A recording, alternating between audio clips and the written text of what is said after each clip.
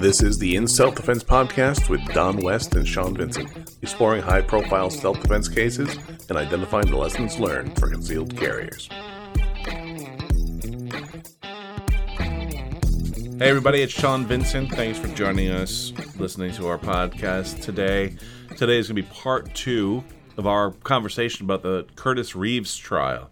If you haven't heard part 1, I recommend you pop back and check that one out before you listen to our podcast today. It might make a little bit more sense. But in case you don't want to do that, and you just want to plow through, I'm going to give you a little recap about the main points of the Curtis Reeves case, the shooting of Chad Olson. This shooting took place way back in 2014. It took 8 years for this thing to get to trial. There was a self-defense immunity hearing. There were delays from COVID. Finally went to a jury in February of 2022, just a couple of months ago. And this case, you might know it as the popcorn shooting. It took place in a movie theater in a little town called Wesley Chapel, which is north of Tampa, Florida. And in this case, Curtis Reeves and his wife Vivian went to see a showing of Lone Survivor. They're going to be joined shortly by their son. Curtis Reeves, a retired law enforcement officer, had a long career. He had never been in trouble in his life with the law. Chad Olson, I also want to mention that Curtis Reeves was in his 70s. Chad Olson was a much younger man in his 40s. He was physically fit. He was there to see the movie with his wife as well. When the theater darkened and the preview started playing, there's always that little message to put your cell phone away. Chad Olson didn't regard that message. He had his cell phone out, the shining light. Allegedly, he was texting the babysitter before the film started. Curtis Reeves asked him to put the phone away. He complained about it. Chad Olson gave him a lippy response, didn't comply, and Curtis Reeves ended up going to the theater manager to complain. Came back in, the phone was put away. He said, if I knew you put the phone away, I wouldn't have gone to the manager. Chad Olson didn't like that. He responded in a way that was unkind, and eventually he ended up standing up over his chair, leaning to the aisle behind him where Curtis Reeves was. He was explosive. He was visceral. His wife put her hand on his chest to try to hold him back.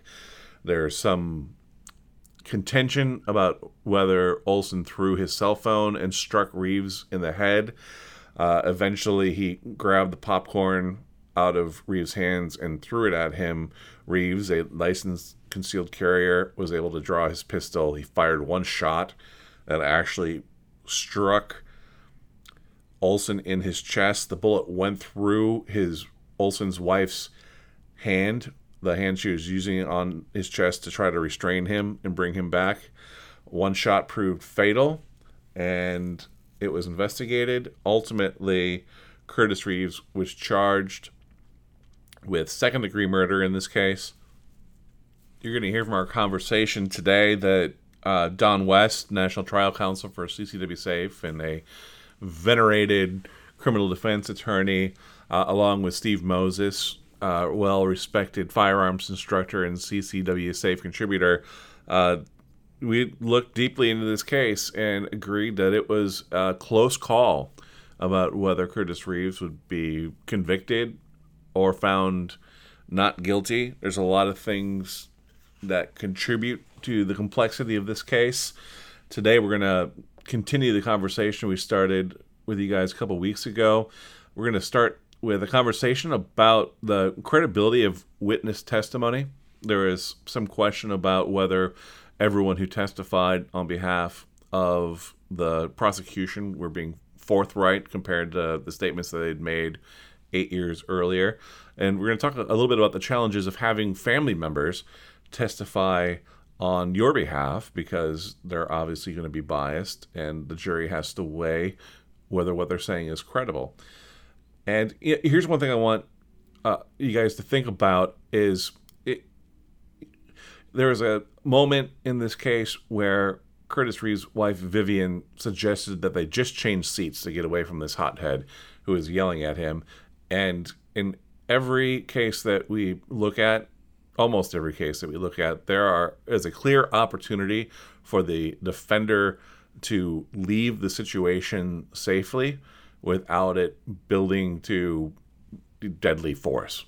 And sometimes that can be as simple as listening to our wives or to other people who have cooler heads. In the end, there's a sense that Curtis Reeves wanted to win the argument, not understanding that argument would escalate to violence and that the final word would be a round from his pistol. And before we wrap up this conversation, we're going to talk a little bit, even though Reeves was acquitted, that's not really a win. We say that you survive a criminal prosecution, you don't win it, and there are numerous consequences that Reeves faced despite being found not guilty. And a good question here, there's been a lot of conversation online, particularly about this is a victory for gun rights. Maybe not the perfect self-defense case to rest our hat with on that. We'll talk to Steve about that. And, before we wrap up, we'll talk a little bit about some of the evidence and the difficulty with the video evidence in this case and why that wasn't as clear as we might have wanted it to be. So we'll get into it. This is my conversation with Don West, Steve Moses, wrapping up our discussion of the Curtis Reeves case.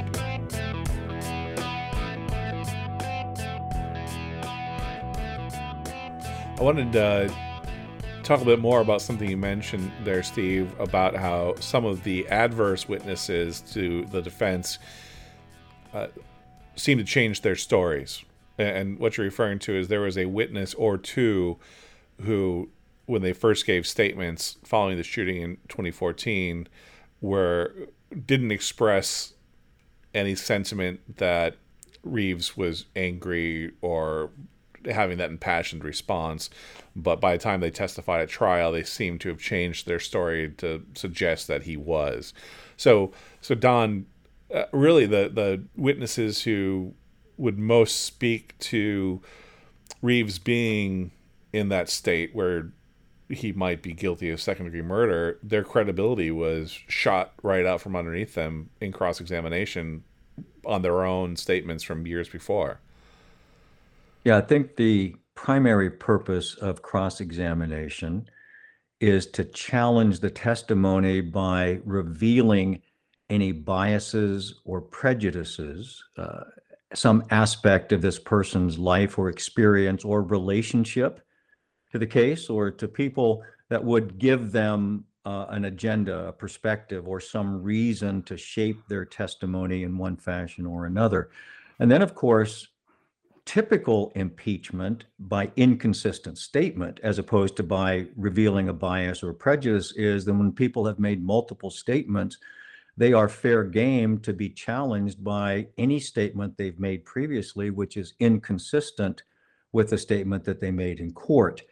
And I think what we're seeing here is sort of the progression of some witnesses who made earlier statements that were either more favorable to the defense or at least less favorable to the prosecution. And when they were challenged, it appeared, I think, and I've heard some commentators say that it was obvious they were trying to help the prosecutor, that they seemed to be favoring the state's case, even though earlier statements were made that were much more neutral or even more defense oriented. So their bias was exposed, which certainly hurts anybody's credibility. That's why you really don't want a family member being your only witness when you're in trial, because the assumption is they would be biased in your favor.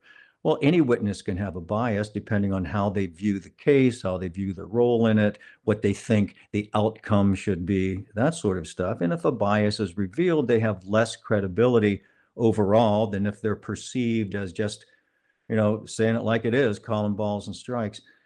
And then if they are further revealed to have made inconsistent statements, that's huge, huge damage to the overall credibility of the witness.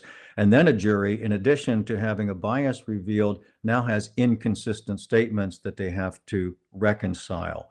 And one of the jury instructions that you talked about early on in our conversation today, Sean, is the judge gives the jurors instructions, whether there are inconsistent statements, whether the witness has been impeached, and they have the complete discretion to accept some, all, or none of a witness's testimony, depending on how credible and reliable they think that testimony is.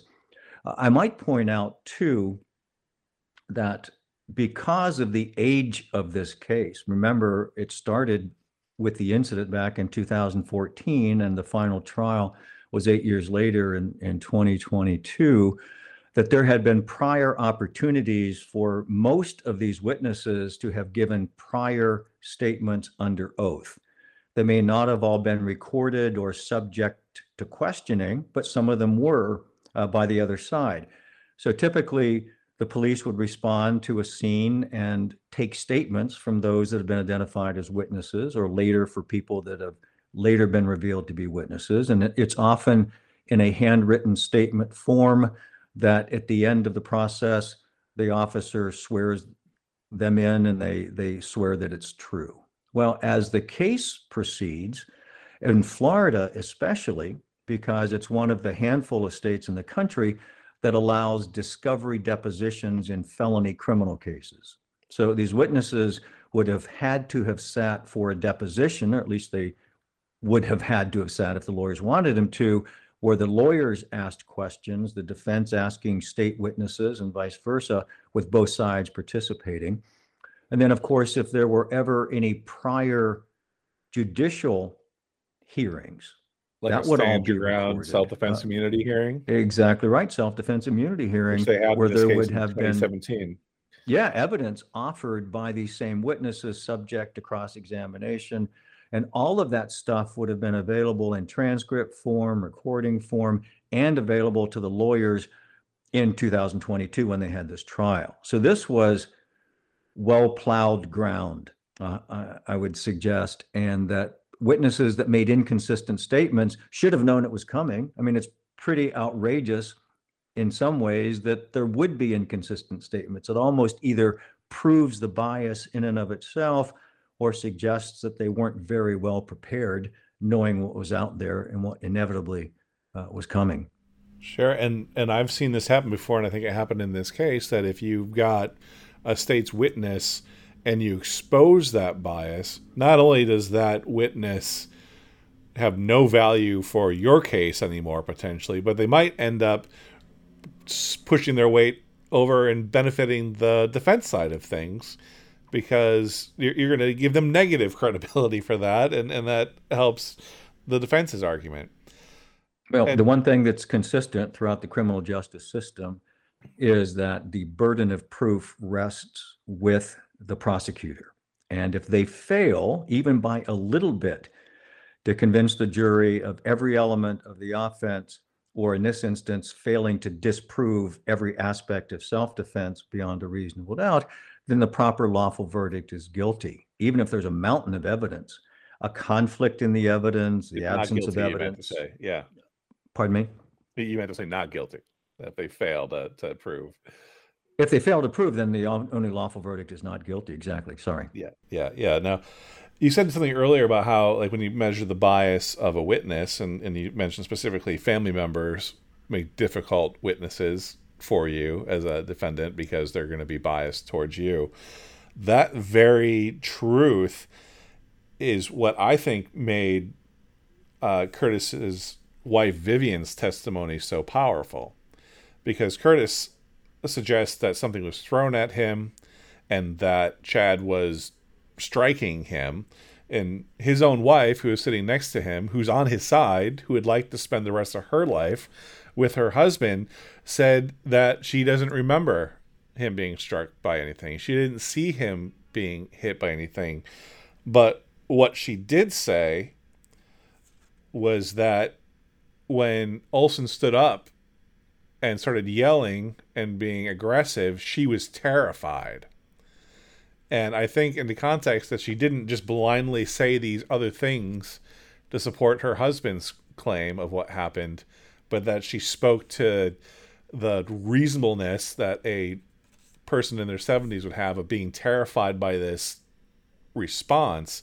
I think that carried a lot of weight. That did for me. If I were on that jury, I would have put an awful lot of weight on that testimony. I think that's well said, and I think that's a very good point, that just because you are a relative, family member, close friend, neighbor, whatever, that there might be some suspicion of bias doesn't disqualify you in any way from being a witness. It only makes it, perhaps in the eyes of the jury, a little more suspicious, and they may be a little skeptical. But exactly for the reasons you're talking about, when she was clear, she was clear. When she was uncertain, she allowed herself to be uncertain, and it resonated, I think.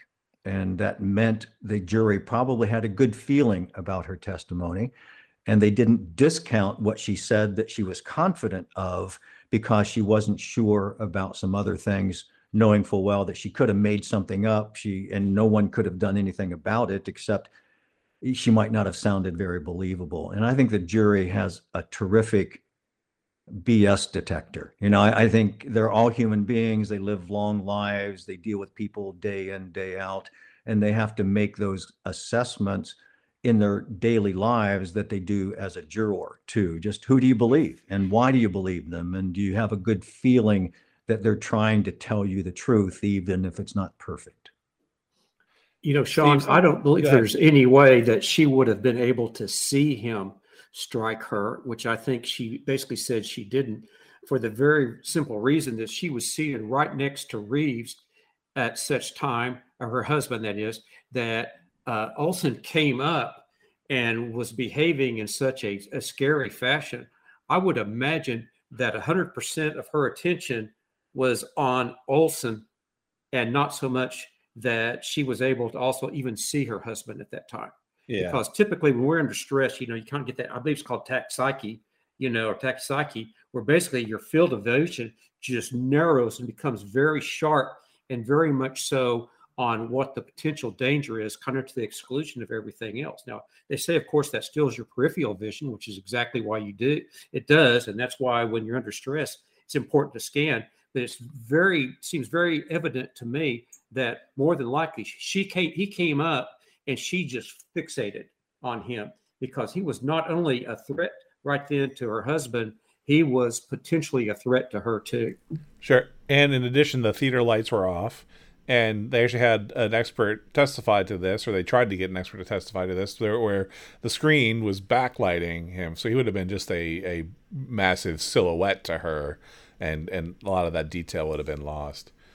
But Steve, there's something you said earlier I wanted to pick up on, and it has to do with another thing that Vivian testified to. And she said that immediately after the notice that you should turn your cell phones off, and the first exchange, before Reeves said, I'm going to go talk to the manager, she suggested, why don't we just change seats? And you talked about all the opportunities for this not to happen. Isn't that the most obvious one? Absolutely. It's definitely important to listen to your wife.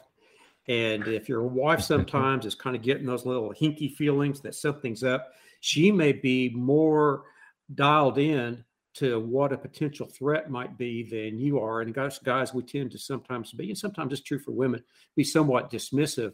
But if someone in your family says, hey, I want to move, let's just move, I think it's well worth, following that recommendation, unless there's just some other reason that you can't. And I believe that they decided, I'm not sure who made the decision, to remain in place because they'd made prior arrangements to meet their son in the movie. And I believe they wanted him to know roughly where their location was. Yeah. And I just want to add on to that listen to your wife thing for all the fellas that are out there, because we've encountered this on more than one occasion. And I want to bring up the Charles Dorsey case. And this is the case where the next door neighbor's drunk house guest came around after midnight trying to get in what he thought was his buddy's house. He just made a mistake because the houses looked very similar and shared a driveway. And there's a Ring doorbell that recorded the audio of all these interactions. And you hear at one point Chuck's wife, Dorsey's wife, say, "Don't go out there." I think Mr. Dorsey was tempted at a break in the conflict to go out and investigate. And had that shooting occurred on the outside of the threshold of his door and not after the stranger had broken in through the door, it would be a whole different assessment. He was, of course, never charged in that, and it was a justifiable shooting, I think, because he listened to his wife. And we talked about the Belinda Herman case, where her instinct was not to go charge and meet the intruder. She tried to hide from him, and when he had crossed a number of thresholds, she almost retreated too far, in fact, to her own detriment, but so far that it was never... She got praised by the local police for her bravery and not any suspicion of that. Don, you and I talked about a case out of Cincinnati, Ohio, where a mother of several children was at home, and her estranged husband, who she had a restraining order against, came over and was trying to beat down the door and yelling through the windows. And she waited for him to actually yank the air conditioner out of the indoor-outdoor window air conditioner out of its socket. Yeah, and climbed. As he was climbing through, she shot him, and she'd waited until he crossed that threshold where it now was imminent, and she had run out of options. So a lot of the female armed defenders we have tend to exercise a little bit more restraint or take that opportunity to avoid the situation. And I don't want to be sexist or gender specific, really, because anyone can be this way, but it's a funny trend that we see, right, Don? Yeah, and I think that's what's especially interesting too in this context is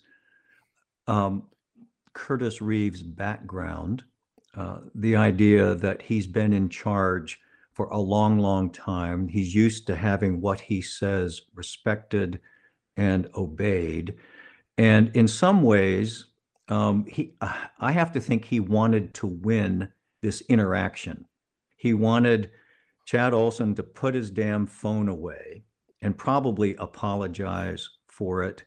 He was smart enough and careful enough to go to the manager, but not smart enough or careful enough to move. I don't buy that story 100%. It's a pretty good explanation, but it's not sufficient that they could not have otherwise communicated with their son if they moved a couple of rows away. I think psychologically, he still wanted to win that interaction in a respectful, lawful way.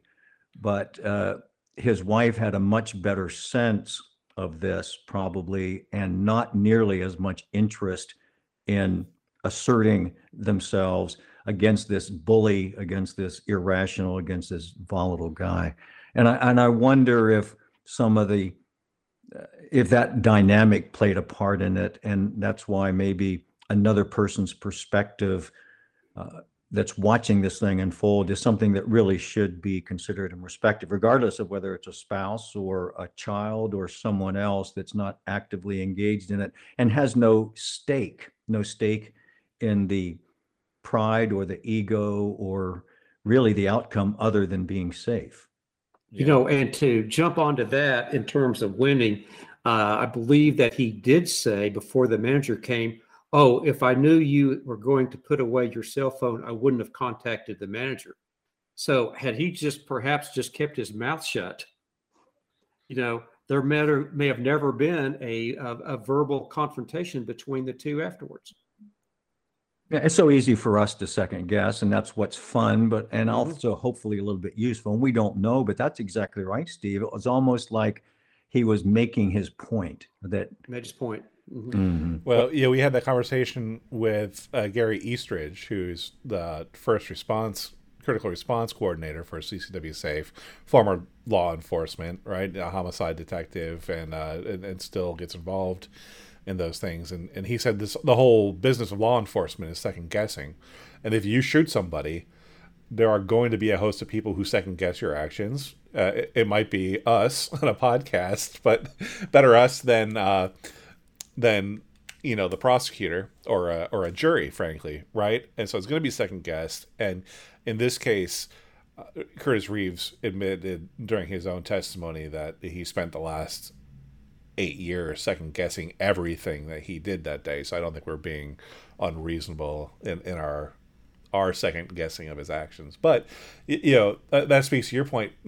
The only person who was there was him. And the closest thing to that was his wife, and even the jury, who wasn't there, was left with everyone's word to decide. Yeah, and here's another example of a situation that maybe 99 times out of 100 just gets resolved, and people go about their business and they watch the movie or what have you. But every once in a while, the lid comes off and something tragic like this happens. And to the extent that our listeners take value, that is, if you see it coming, if you get any sense that it could go like that, get away and put yourself in a safe position, de-escalate by removing yourself from the situation, and then it's okay, then it's fixed. And then you don't have to worry about whether you're dealing with somebody who's unhinged or crazy or reacting to you for something that happened to them the night before. You can't control how somebody else responds to you as much as you might hope you can and as much as you may think you can.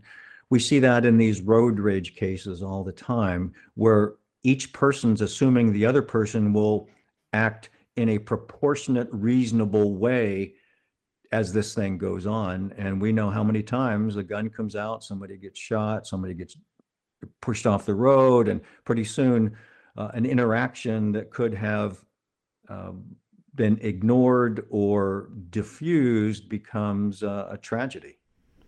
Well, and let's talk about the consequences of Curtis Reeves winning that argument, right? If there was any pride in winning the argument before he had any real notion that it would become violent, right? Before he could have predicted Chad Olson's really excessive response to his request to put the phone away. One, he didn't get to see the movie, and neither did anyone else in the auditorium that day. They all had to give statements. They all had to be subpoenaed for this thing. And then he was charged with murder, and the rest of his life, which are his retirement years, are now shrouded in uncertainty, and he lives with the specter of going to prison for the rest of his life, essentially widowing his wife while he rots in a jail cell, hangs there, and then this thing drags on for 8 years. It's 3.5 years before he can even get to his self-defense immunity hearing. I think COVID didn't... He didn't get out of jail right away either. The first judge assigned to the case denied bail, and he spent, I don't know how long it was in jail, but his lawyers took an appeal of the bail issue and wound up getting bail as a result of an appellate court action. So that had to have taken, I'm guessing, without knowing more, weeks anyway. And you would think perhaps more. And then when he gets bail, he has an ankle monitor, right, Sean? So he's got some sort of community supervision, which GPS based, no doubt, which means that even though he was free in that sense, it wasn't like he could go get on a cruise ship out of Tampa Bay and go over to Cancun for a weekend or any of that stuff. He is within clear geographical confines of the court. He's monitored. He may be checking in with people. He did have the monetary bail. and he's paying lawyers. He's paying Right. a lot of lawyers, a lot of money over a long period of time to get to minimize his chance of spending the rest of his life in prison. No guarantee ever, and he never knew until the moment the jury returned their verdict which way it was going to go. Well, but we can talk a little bit about what that 8 years must have been like, because we know there was an immunity hearing, we know there was discovery, and we know that entire process before he finally got his so-called day in court was 8 years.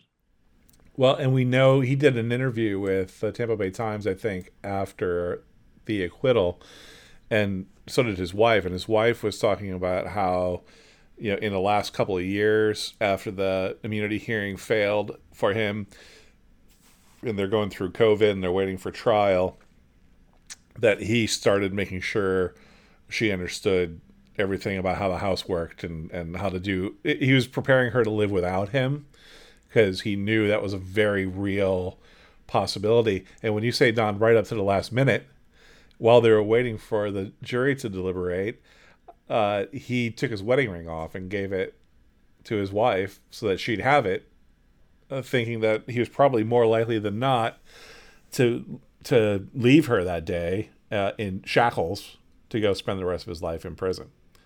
If you want to feel how visceral that is, to decide now it's time for me to take my wedding ring off and give it to my wife because I'm going to spend the rest of my life in prison, is a tough moment and a nightmare, even if you are acquitted afterward. We talked one time about how you don't win a criminal prosecution, you survive it.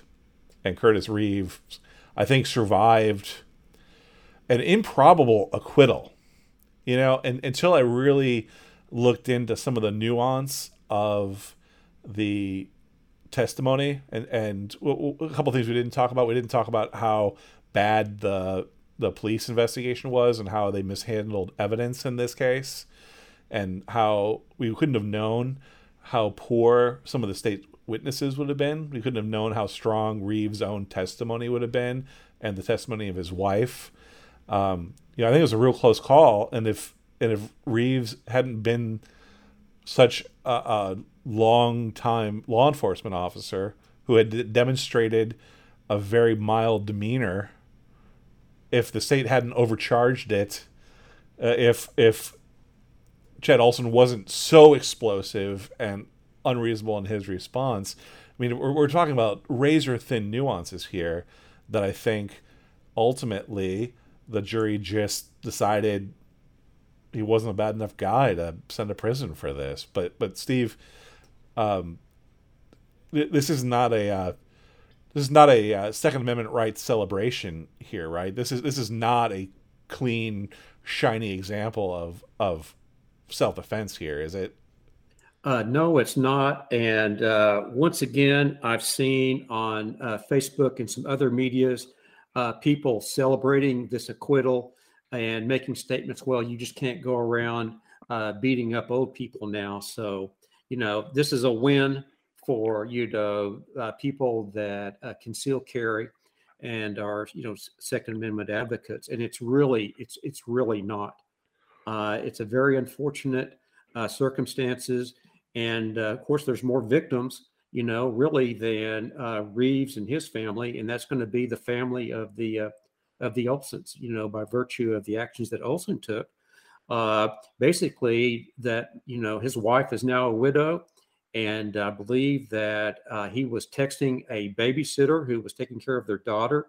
So now that young lady, she doesn't have a father. And so it's a real tragedy on multiple counts, in my opinion. So many things that could have been done slightly differently that could have changed the jury's perception of this case, could have changed the jury's perception of the defendant, Curtis Reeves, may have modulated Olson a little bit, may have emphasized some parts of the evidence more. The prosecutors could have taken a different tact. There's so many. We think that, as you said, Sean, you survive a criminal prosecution. You don't really win it. And once you're involved, you lose control over it. And you're subject to the lawyers that you pick. You're subject to the prosecutors that are assigned. You're subject to the judge that's assigned to the case. And if everybody does their job well and the evidence is presented fairly and the arguments are good and the jury instructions are correct and the jurors do a good job of parsing out the evidence and resolving the conflicts of the evidence and arriving at the true evidence, applying it to a proper explanation of the law, then you've got a better than average chance of getting a proper verdict. But if any of that stuff goes wrong, the verdict could be consistent with the juror's view of stuff, but maybe their view was skewed, or maybe they were asked to consider something they shouldn't have been considered. If Curtis Reeves gets convicted because the prosecutors made a mistake, or his lawyers made a mistake, or the judge made a mistake, he gets to appeal, but he spends the next couple of years in prison while that appeal takes place. He doesn't get out on bond while that appeal takes place, I don't think. And then 2 years down the road, if he's successful, he gets a new trial and gets to start over again. Fortunately for him, the jury found in his favor, or they found against the prosecution, more likely, and he doesn't have to go through all of that process. But there's no happy ending. I guess maybe that's what you're saying, Sean. Even an acquittal is not really a happy ending, other than the fact that you're going home instead of going to prison. Only compared to the alternative, which wouldn't exist if you had happened to be able to preclude the shooting in the first place, to use one of Tom Given's words there. This is a case where, as a consultant, if a lawyer were to bring me this case and these facts, I'm going to say technically it's not a justified shooting, that Reeves overreacted based upon all the evidence, but as a self-defense advocate and as a passionate advocate for defendants, especially defendants in self-defense cases, the whole strength of this argument, to me, the whole play was that Curtis Reeves is a reasonably likable character. Chad Olson displayed unbecoming behavior and is a unlikable character, and that you really leverage into the disparity of force, the Reeves' old age and Olson's relative fitness, to get a compassion vote. Where we're basically asking a jury in this to be so angry at Olson for acting unreasonable and putting a guy who had been a law-abiding citizen and never got in trouble for 71 years in the situation where he would make that mistake, if indeed it was a mistake. That's what we bet the whole thing on, and I think that's kind of how it turned out. But that's a scary bet to make, right? Yeah, that's not one that I would choose, because I agree with you. I think it could have gone either way. And I think the legal commentators thought that same, that those that were watching the trial in real time and talking about it were very capable at pointing out how things might have been done differently or better, or the things that were done well, and criticizing the process as one does as a commentator. But I have to think that many of them were surprised at the verdict. And I have to think, Sean, that you make maybe the best point of all. And the jury, as human beings and peers, look at these very difficult, challenging, tragic scenarios, and even if they don't like the verdict, they want it to make sense. And under these circumstances, for the reasons that you articulated, it made sense to them. Steve, and I'll admit, I was one of those commentators that, leading up to it, thought it was going to be an easy guilty verdict. And it wasn't until I went through the day-by-day, the work that Andrew Branca did in dissecting it, and the stuff that some of the press did, who did a pretty good day-by-day analysis of the testimony, that I thought, okay, there's some real room here, and now that I know more of the facts, that changes my opinion. And Steve, were you surprised by the verdict, and did going through all the testimony and the evidence affect your opinion of the case? Well, I'm surprised by the verdict, but as I was reading Andrew's narration of what was going on, which was outstanding, if you ask me, and his bringing, into view some of the errors that the state made in terms of presenting the case. In many ways, I think, several of the witnesses, I think one of the lead detectives mishandled some of the evidence. I believe that kind of called into question, basically everything that he had testified to. The fact that in some instances, I believe Andrew said that the prosecutor or someone's on the prosecutor's team was actually unlikable. All of these things, I'm like going, okay, all these things factor in order to, come up with a final verdict. And so I look at this case and then I think going forward, wow, if I'm in a case like this, am I going to need the state to make a bunch of fumbles and do all this other stuff? Or, the investigation to be done poorly in order to, convince a jury of my peers that I'm not guilty. And to me, that's kind of frightening. Looking at it the face from the very beginning, I'm a little bit surprised that it turned out this way. But after reading kind of what Andrew wrote and everything, that seemed to make more sense to me. Don, is there anything else you really wanted to talk about in this conversation on this? I want to talk a little bit about the police handling of some of the evidence.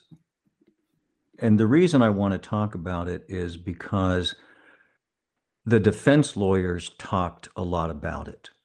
So without trying to second guess them, accepting the fact that they spent a lot of time pointing it out and a lot of time talking about it in the closing arguments, they must have thought it was important to the case, that somehow it helped them to point that out to the jury.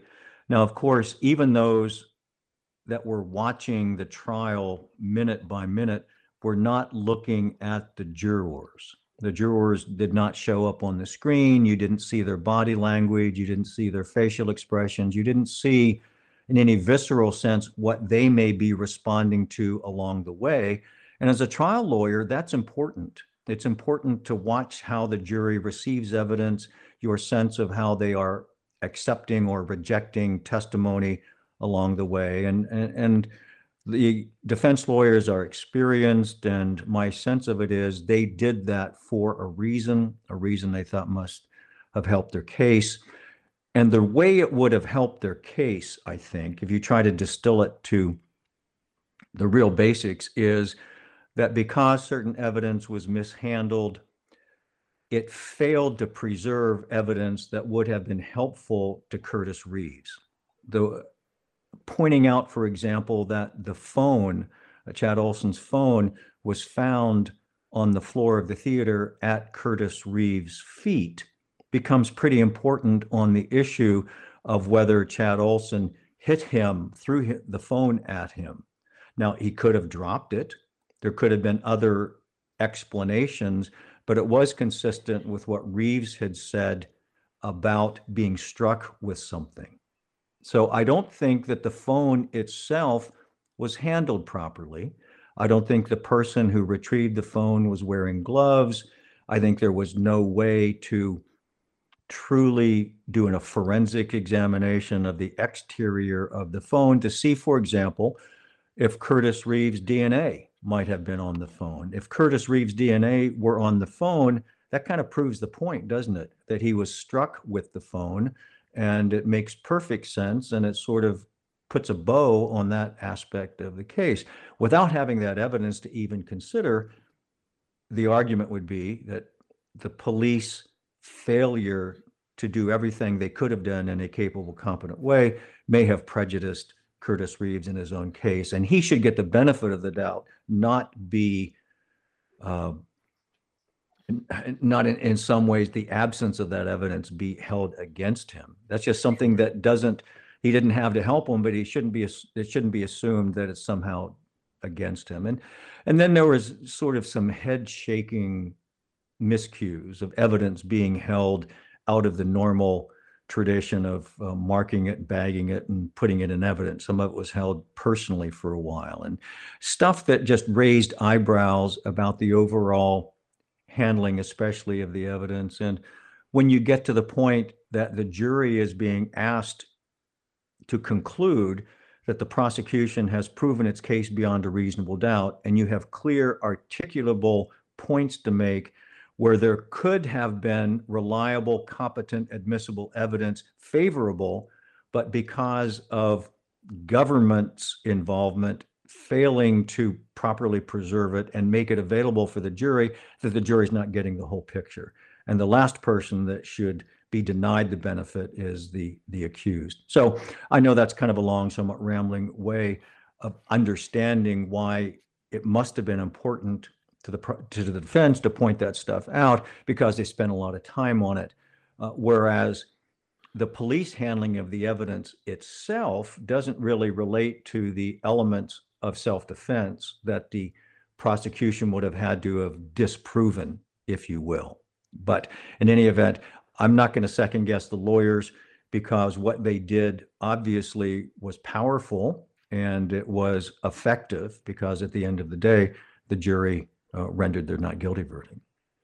Yeah, and Steve, like you were saying, that to put when you're making your self-defense decisions, you don't think about whether or not a piece of evidence is going to be mishandled that would otherwise perhaps exonerate you or prove you justified, right? That's not in your mind. You don't think, am I going to have to decide if I can afford a video forensic expert to look at the grainy black and white video that doesn't even show the guy who's attacking me? Don, that's one thing I wanted to bring up, since we're wrapping up and talking about evidence here.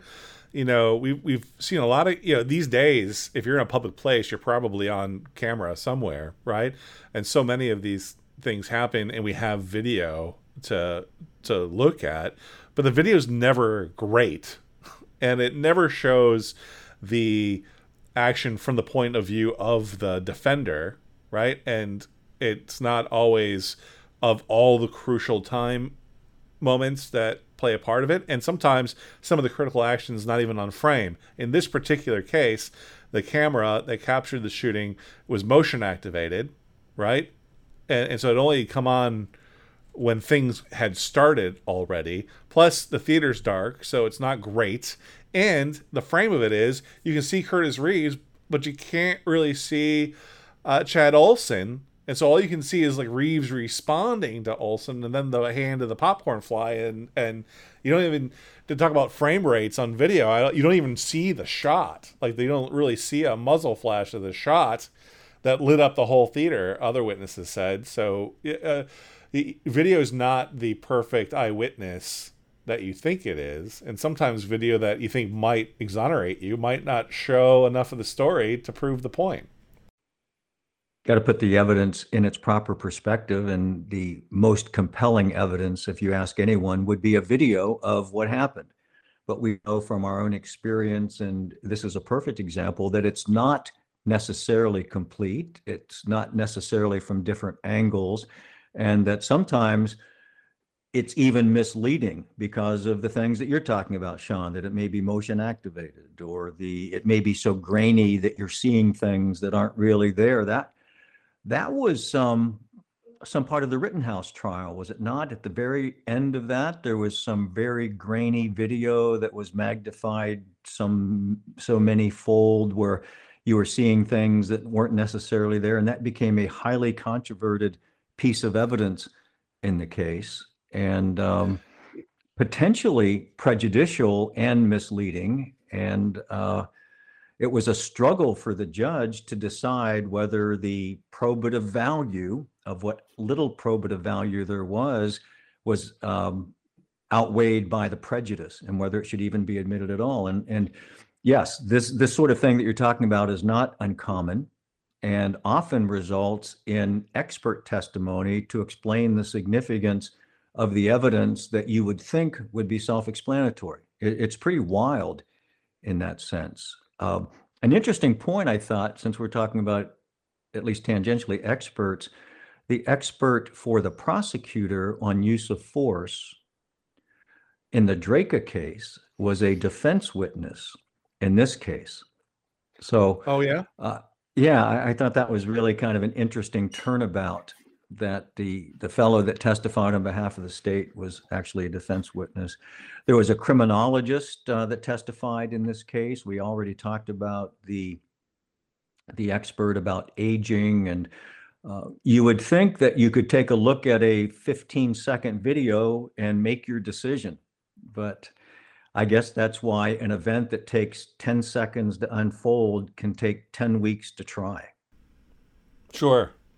And how many times did they watch that video? Yeah, and you talk about experts. They had one expert. They kind of fought for a good portion of a day over whether to allow a demonstrative video to illustrate the backlighting phenomenon. Like, what can a person see when they're in the dark and there's a bright source of light behind them, attesting to, what visually did Reeves really have to make this threat assessment with. And in the end, some of this stuff, after hours of argument, not in front of the jury was out during that time, doesn't get in. And so a huge amount of money probably spent on that expert, spent on the demonstrative aid that may or may not end up helping you at trial. And you have to do it all if you're representing an individual facing the rest of their life in prison, high stakes case. You've got to take a run at it. You've got to do it all, and unfortunately, it can be subject to financial wherewithal. How much money do you have to spend? Now, there's a safety net in the criminal justice system. The public defender is appointed to people facing criminal charges, and they will provide lawyers and have some funds for experts and such. But if you're going to be as thorough as these lawyers needed to be, to talk to as many experts, and no doubt there were other experts that they may have consulted with that never wound up in court, hundreds of thousands of dollars, I'm guessing, on the forensic side of stuff, because I heard one of the lawyers talking about the case may have cost $1 million to defend. And that doesn't surprise me. It went on for 8 years. There were multiple proceedings, finally a full-blown jury trial. A couple of lawyers, at least, most serious cases will have a team. The team could consist of a couple of lawyers, but there may be investigators, forensic consultants, maybe litigation consultants, jury consultants. It's what you see in court at that moment is just the very tip of what it takes to prepare a case. And it can take years in the making. We've talked about that before. It's highly unusual to get to trial in less than a year on a serious case. And this one was 8 years in the making. Hey, Sean, one thing I might add is that it's possible that a trained concealed carrier in a like situation could have avoided shooting him, or if it turned out that the attacker was truly intent on, injuring or killing that concealed carrier, that they wouldn't take the gun away from him. So what happened then is what we saw, Olson come over there, and Reeves thought he'd been punched. But now we've talked before about basically being punched in the face or something like that is not necessarily cause for shooting another person. You have to have a reasonable, belief that that person is posing a lethal threat to you at that particular time. So actually what we saw Reeves have to take that firearm and literally extend it almost to arm's length below the eye line. And that's when he shot Olson. Now that in and of itself is somewhat risky, because had that shot not taken Olson down immediately, it's possible that Olson would have taken that gun away from him and killed him with that gun. And so, we had a great podcast with Craig Douglas. He teaches, the principles of an entangled gunfight, how to protect yourself from being knocked down or knocked out by basically forming a helmet with your arms and hands over your head, and also why the ability to be able to shoot a gun from retention is important, because basically you don't want that other person to take that away from you. So again, just second and third guessing this, had he, was confident in his ability to, withstand that. He didn't feel immediate pressure. He was able to draw that handgun to retention and even display it as opposed to using it. This whole, tragedy may have never occurred. So I always kind of throw this out, not so much as, well, Reeves should have known that, or everybody should know that. But these are things that this training and knowledge is out there available. And I really would, encourage, listeners, concealed carriers, to, avail themselves of that knowledge, because as we saw, even with that not guilty verdict, Reeves' life was probably hell for at least 8 years.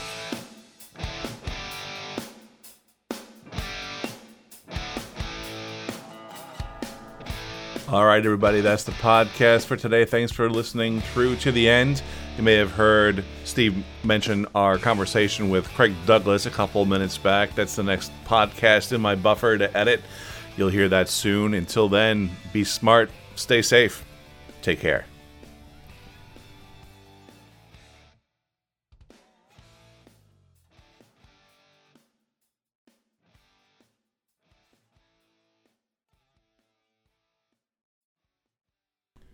By Menon.